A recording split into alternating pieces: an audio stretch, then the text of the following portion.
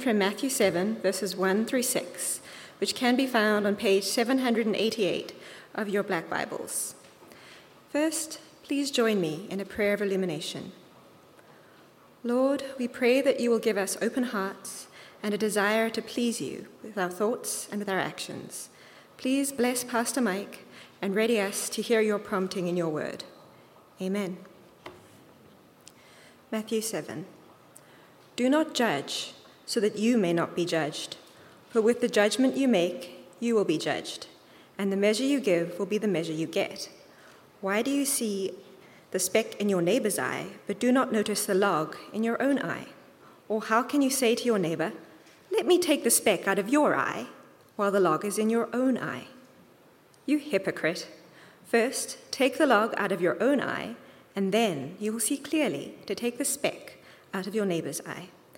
Do not give what is holy to dogs, and do not throw your pearls before swine, or they will trample them underfoot and turn and maul you.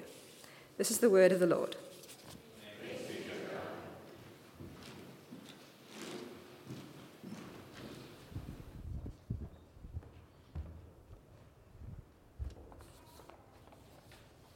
I noticed a few visitors here today, so especially for your sake, I'd like to tell you that we have the habit of passing out manuscripts of the sermon, so in case you'd like one, Sylvia, our church administrator, is passing through the congregation with them. So if you want one, please get her attention. Dear friends of Jesus Christ, that's what Jesus called us, his friends. The first verse of this passage is one of the most familiar and frequently quoted verses in the Bible. Do not judge, so that you may not be judged. Even people who don't read the Bible regularly know that verse.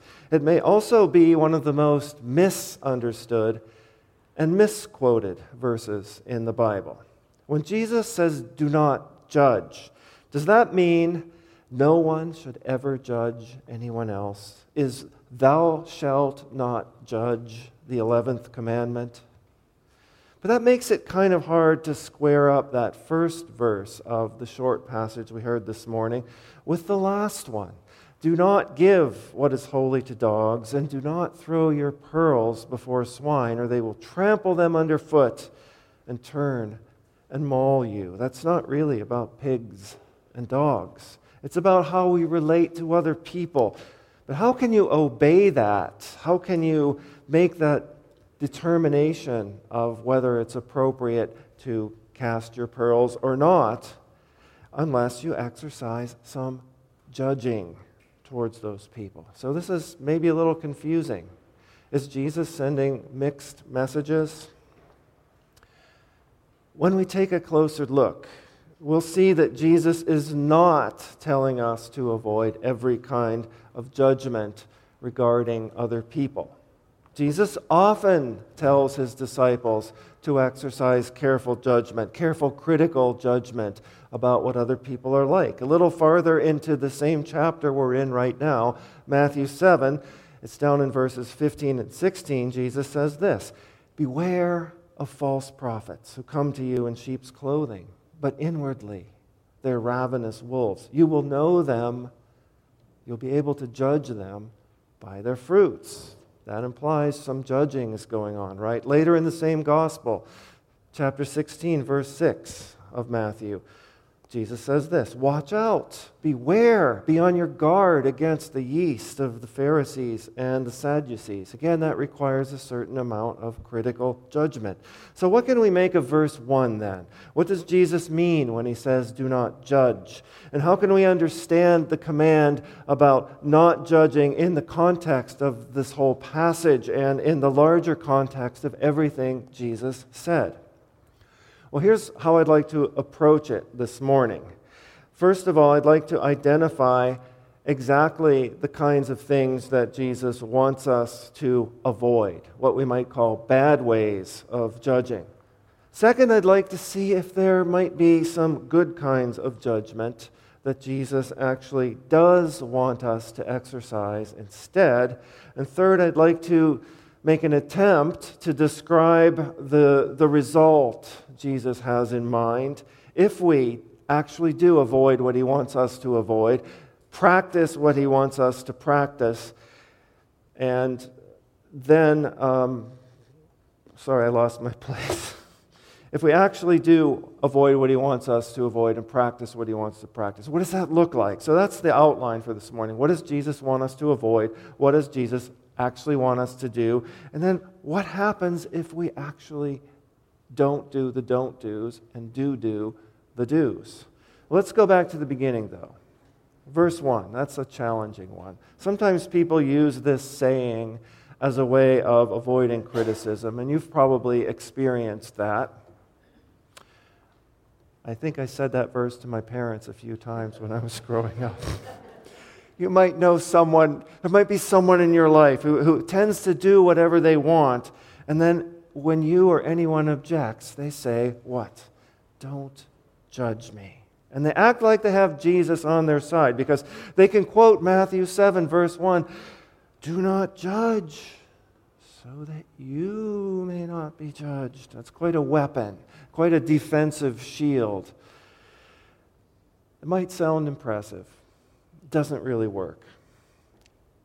We need to get into the grammar of this verse, and I know that makes some hearts rejoice and other hearts tremble. I'll try to make it simple. Do not judge is a negative command, a thou shalt not. There are several ways to express negative commands in Greek, but I'm going to talk about the two most common ones. If you express a negative command with an aorist tense imperative, it's like simply saying, don't do that in English. But if you express a negative command with the present tense in the Greek language, it's often like saying, stop doing that. It implies that you do that habitually. Here's an everyday example. If your doctor didn't want you to eat dessert on a certain day because you needed to take a blood test the following day, and if for some unimaginable reason she wanted to say that in ancient Greek, she would use the aorist tense imperative. Don't eat dessert tonight. If she used the present imperative, she would mean something else. She'd probably be telling you, ever so gently, that you probably need to lose a little weight. Don't eat dessert. In other words, stop eating dessert. You have to stop eating so much dessert all the time. You have to get out of that habit of overeating for the sake of your health. So that second kind of command is the kind of command we have here in Matthew 7:1. It's a present tense imperative. It sort of means stop judging so that you won't be judged. Or don't judge people all the time so that you won't be judged. Get out of the habit, the disposition of soul that makes you judge other people all the time, or else you will be judged. That's what verse 1 feels like in the Greek. And I think that gives us a much better picture of what Jesus wants his disciples to avoid. He's not saying that we should never express any kind of moral opinion, ever, ever, ever. He's telling us to avoid the habit of critically judging other people all the time, especially if we never look in the mirror. And this comes with a very specific warning, doesn't it? Because with the judgment you judge with, you will be judged. I'm tweaking the translation a little bit to reflect what the Greek actually says. And with the measure you measure with, it will be measured to you. Jesus repeats those words to drive his point home. Judge, judge, judge, measure, measure, measure. So at the very least, there's a kind of selfish reason not to be judgmental. You, I, we will be measured by our own standards.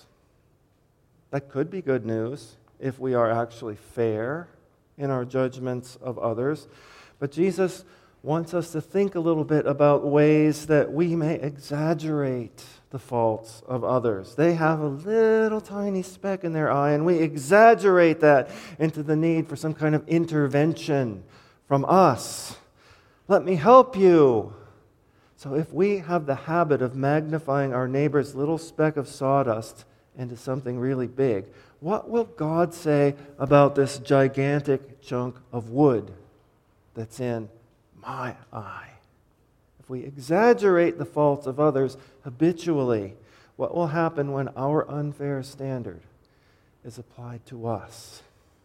And of course, if our judgment actually is impaired by our own greater faults, it's kind of hard to see with a log in your eye, then we'll only do damage to others if we try to connect them. I don't know about you, but I think I have confirmed this in my own experience. I've done a number of experiments, not realizing I was doing experiments at the time. I've tried many times to correct other people's faults when my own are much greater, and it was not helpful to them or to me. I think anyone who's married or in a family relationship knows what I'm talking about. So that's what Jesus wants us to avoid, harming others and harming ourselves even by habitually and hypocritically judging the real or imagined faults of others and ignoring our own. So there's every reason not to exercise this kind of judgment. Is there a good way of exercising judgment? I have suggested that Jesus envisions healthy ways of exercising critical judgment. Maybe you find that hard to imagine. Is there really a healthy way of judging another person? I don't think very many people really enjoy being judged or evaluated by others. Does anyone here really like that? Maybe there's a certain personality type that does, I don't know. But let's think about this a little more deeply. Are there ways of being judged that might be helpful, that might even be necessary? I can think of a few. When we study, we get grades. Everyone here has been to school, I think, or is in school now. We not only get final grades, I know that a lot of you probably got report cards or electronic grade reports last week in the public schools or last month at the university, but we also get grades when we're in school on every assignment, every quiz, every paper, every project, every test along the way. The grades certainly measure your performance. They give a factual basis for your letter grade at the end. But they also show you what you need to put more work into. They're part of the learning process. They show you where you need to improve. And if you're actually interested in improvement, and I hope we all are, then grades are important. They show us what we still need to work on. Grown-ups get the same thing in performance reviews at work. Isn't that a lovely experience to go through? Well, it can be good. If the reviews are fair, if they actually do identify things that you do well as things that you need to work on, then they help you get better at your job. Coaches have a similar function. They criticize often the athletes they work with. Sometimes if you have a certain kind of coach, it probably feels like you get criticized all the time. But coaches do that to help the athletes run faster, jump higher, have better awareness of what's going on in the game, and win more. Music teachers do the same thing. You need to work on your tempo in that passage. Your phrasing is a little rough here. That's a B natural in measure 16. And if no one corrects that, then you keep playing the B flat and it doesn't sound right. Anything that's complex and that's truly worthwhile in human endeavor and that we know how to do, we probably learned with a certain amount of helpful feedback from other people. Are you good at selling things or fixing things? Are you skilled at baking or teaching or sewing? Even fun things like riding a bicycle, catching fish, shooting pool, throwing a frisbee. Someone probably helped you get better at that. Someone who could watch what you were doing and correct you or advise you. It isn't always a bad thing to be on the receiving end of critical judgment. There's usually one basic requirement, though, for the person offering the critical judgment, for helping other people get better at something. You usually have to be good at it yourself. That helps a lot. I can't teach my daughter Cleo very much about playing the viola. Her teacher, Micah, can. What's the difference? Well, Micah has worked for quite a few years to master the viola. He's qualified. When Cleo wants help with her French, she comes to me. I'm a little more qualified in that department. But you get the point. We can apply this to what Jesus says. Before we correct others, we need to correct ourselves. Before we coach others out of their bad habits or out of their own moral abyss, we need to master our own habits and get ourselves out of our moral abyss. And then we may have something to offer others. And that's what Jesus envisions. Take the log out of your eye, and then you will see clearly to take the speck out of your neighbor's eye. And that's what our translation says, neighbor. But in Greek, it's actually the word adelphos, which means brother or sister. And I think that makes a big difference because it implies not just a community, but a really close community where people affect each other very much, where their total communal welfare hangs in the balance with the well-being of each member of that community, where the whole community really stands or falls together like a family. I think Jesus imagines that we will become that kind of community, the kind of community where we trust one another enough to listen when other people correct us, and where we might also sometimes have worked on our own character enough that we're in a position to offer other people some gentle correction too, not arrogantly, but out of our own experience, not to tear them down, but to build them up and to build the whole community up. As I already pointed out, almost everyone here goes to school or has been to school. How many of you, I want a show of hands here, how many of you have ever been in a class where your teacher gives you a quiz and then asks you to trade papers with another student so that you can correct each other? In some ways, I liked that when I was in school because I got to know right away how I did. I didn't have to wait for a couple of days until the teacher got around to correcting the quiz and handing it back. But that also meant, there's the downside, the other student got to know how I did. The other student got to see all my mistakes, and I got to see their mistakes too. That can actually be a little scary. That's a kind of a responsibility that we don't always bear easily. But you have to accept that in the classroom situation, and the right response is to focus on the learning and make sure that you pay attention to your own mistakes, not the other person's mistakes, unless you're really in a position to help them, and then you might offer help. But it's your own mistakes, really, that you have to work on first. It's your own qualifications that are your main concern. And here in the church, knowing each other's faults, which we inevitably do, can be a little scary too. We get to know each other's mistakes. We get to see how each other lives and where we get it wrong. Here we have to learn to trust each other as brothers and sisters. We have to pay more attention to correcting our own faults than to other people's. But we have to aim at the overall growth of the whole community. And when we do that, we not only become better people, but we become a better community. That's how God forms our character in this community of sisters and brothers. And that's what I think it looks like when we learn to judge in good ways, mainly judging ourselves first, and avoid judging in bad ways, avoid building ourselves up by tearing other people down, in order that we may become the kind of people and the kind of community Jesus wants to make us. And my mind goes back to the Beatitudes here. We're talking about logs in eyes and seeing. And Jesus says, "Blessed are the pure in heart." Why? Because they will see God. No logs, no specks. So what about that last verse? The one about not giving what is holy to dogs or throwing our pearls before swine. What does that mean? Does it mean that we have to evaluate other people before we offer advice, and decide whether they're actually likely to respond constructively to the wise advice that we have to offer them? Do we have to look around the room and see if there's any pigs or dogs in the room?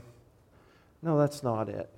In the Jewish first century culture that Jesus and his disciples lived in, pigs and dogs usually meant people outside the community of faith, people who weren't holy, people who couldn't be considered clean. And I know that sounds a little bit negatively judgmental, but the New Testament, I need to point this out, the New Testament does respect the boundary between believers and unbelievers, for people who have accepted the Word of God and the Lordship of Jesus Christ, and people who haven't.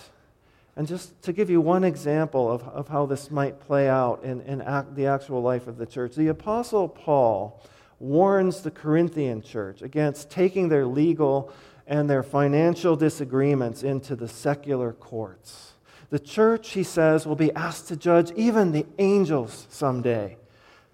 So the church needs to be able to settle the small disagreements between believers and to judge rightly those kinds of things that need to be judged. He says you must not shame the name of Jesus by dragging his name into courts run by unbelievers. I think that's the kind of thing Jesus is talking about when he tells us not to give what is holy to dogs or cast our pearls before swine. And maybe you'll find this a legitimate extension of that or application of that. Maybe not, but I'm going to offer it.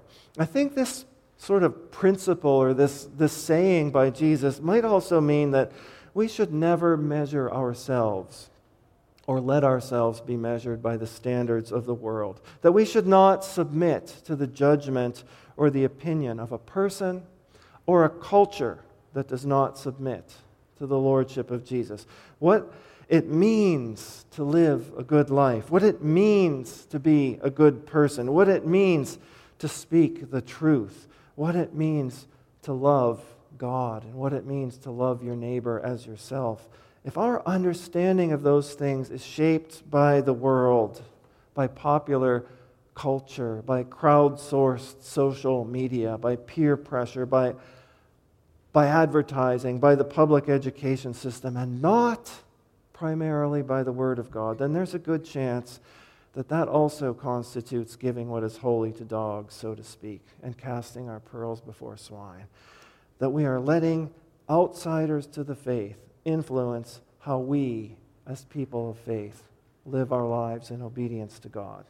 It's our responsibility to lead one another, to influence one another, to shape one another into a holy people, into a holy community. So obviously, the word of Jesus is good and true in this context when he says, do not judge, or stop judging all the time so that you will not be judged. But if we do not exercise the positive kind of self-correcting, mutual judgment that Jesus has in mind, shaped by the Word of God and by the love of God, then we may be even more so in danger of judgment if we don't exercise the right kind of preventive medicine judgment, so to speak. Because good character is formed primarily by good judgment exercised in a community of people who love Jesus Christ. And that's what Jesus has in mind when he says, first take the log out of your own eye, and then you will see clearly to take the speck out of your neighbor's eyes. So friends, this is the advice of Jesus. This is the thing that Jesus imagines for us. And in fact, this is the word of the Lord. Thanks be to God.